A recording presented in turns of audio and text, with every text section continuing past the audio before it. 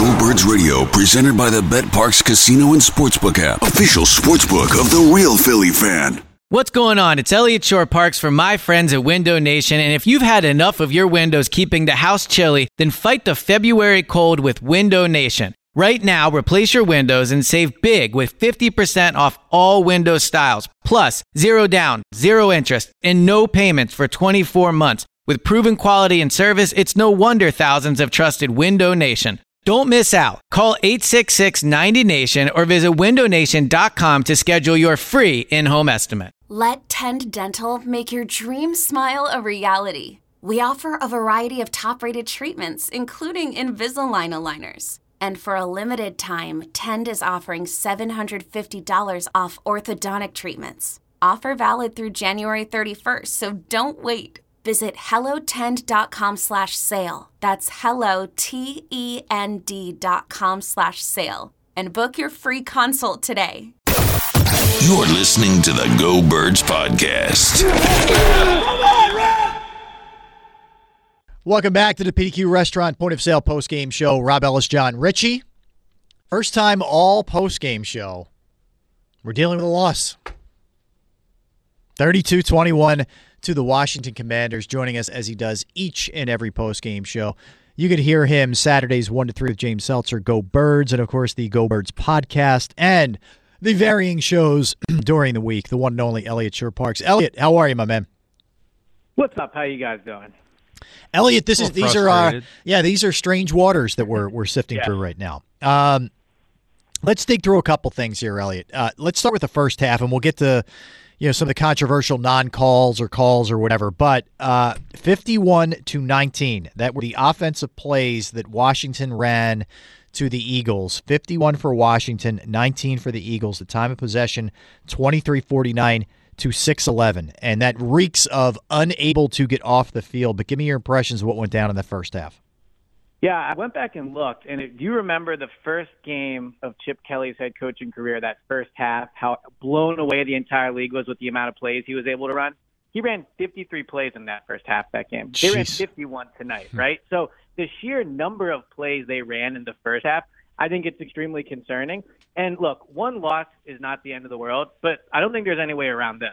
That was the blueprint for how to beat the Eagles in the first half. Like, all these other teams are going to watch that tape, or really any tape of the last few games, and say, this is how you come out and beat the Eagles. They cannot stop the run right now. I mean, to only have 6 minutes of possession in the first half is insane. I think Washington had 4 scoring drives alone that were over 6 minutes. So if they're not going to be able to stop the run against, also, let's be honest, not a good running team, that's what you're going to see. They're barely going to have the ball. How much faith do you have that Gannon will get our run D corrected?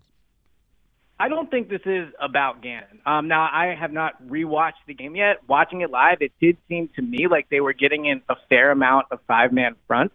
But I think this is more about they do not have good run-stopping defensive tackles. Like, when Javon Hargrave isn't here next year, it'll be because of games like tonight. He's not good against the run. He's excellent against the pass. He is not a good run defender. Milton Williams, not a good run defender. Fletcher Cox, not a good run defender, right? Like, they don't have good run-stopping defensive tackles. So, yes, ultimately it is on Gannon to come up with a scheme to figure out how to stop that, I guess. But when you have 4 defensive tackles that can't stop the run, it's going to be really hard to stop the run. And it's not even like they were great tonight against the run. They just consistently got 4 or 5 yards, right? There was no long 30-yard run or anything like that. It was up front. They got right through. How much were the Eagles smelling themselves tonight? I really don't think that's it. I just think that they have a flaw, and the flaw is they can't stop the run, right? I don't buy the whole this is good for them thing. I don't think a loss is how they can learn. Like, if you're a good team, you can learn off of wins too. And, I don't think that this was the result of being too cocky or anything. I think this was the result of them being unable to stop the run and the offense not being able to get on the field. What was the sentiment in the locker room?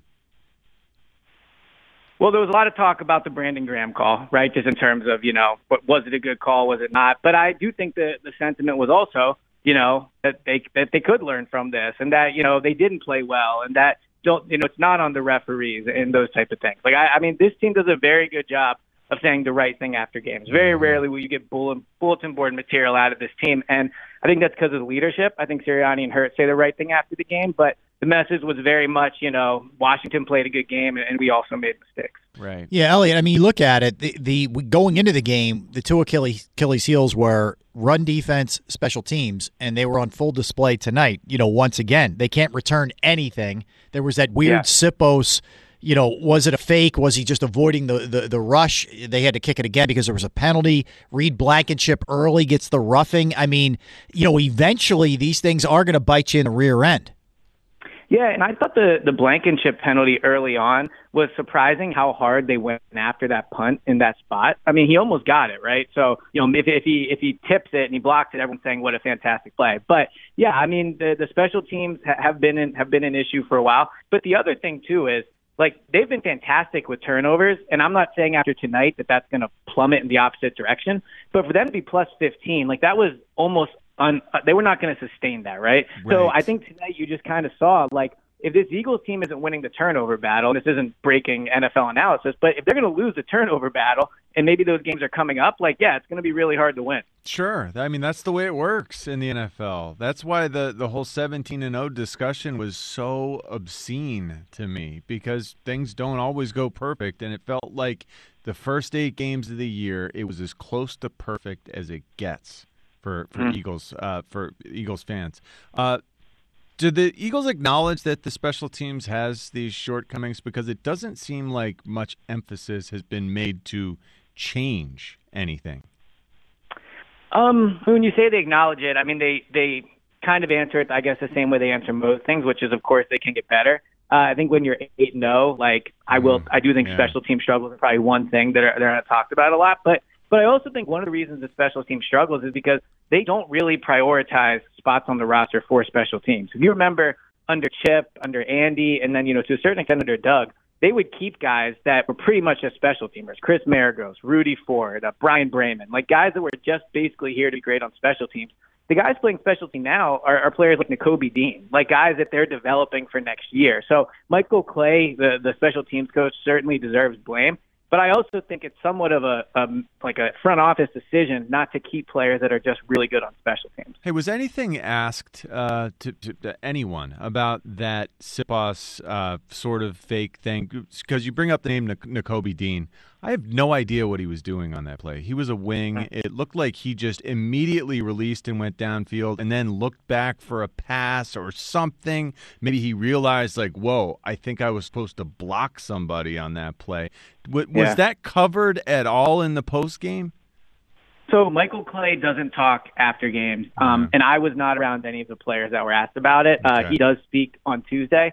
So, he'll be asked then, but no, I was not around anybody that talked about it. All right, Elliot, I do want to sneak one more in. It's obvious they missed the Goddard one. I didn't think the Brandon Graham thing was a bad call. In fact, by the letter of the law, I thought it was the right call. But what was your stance on that?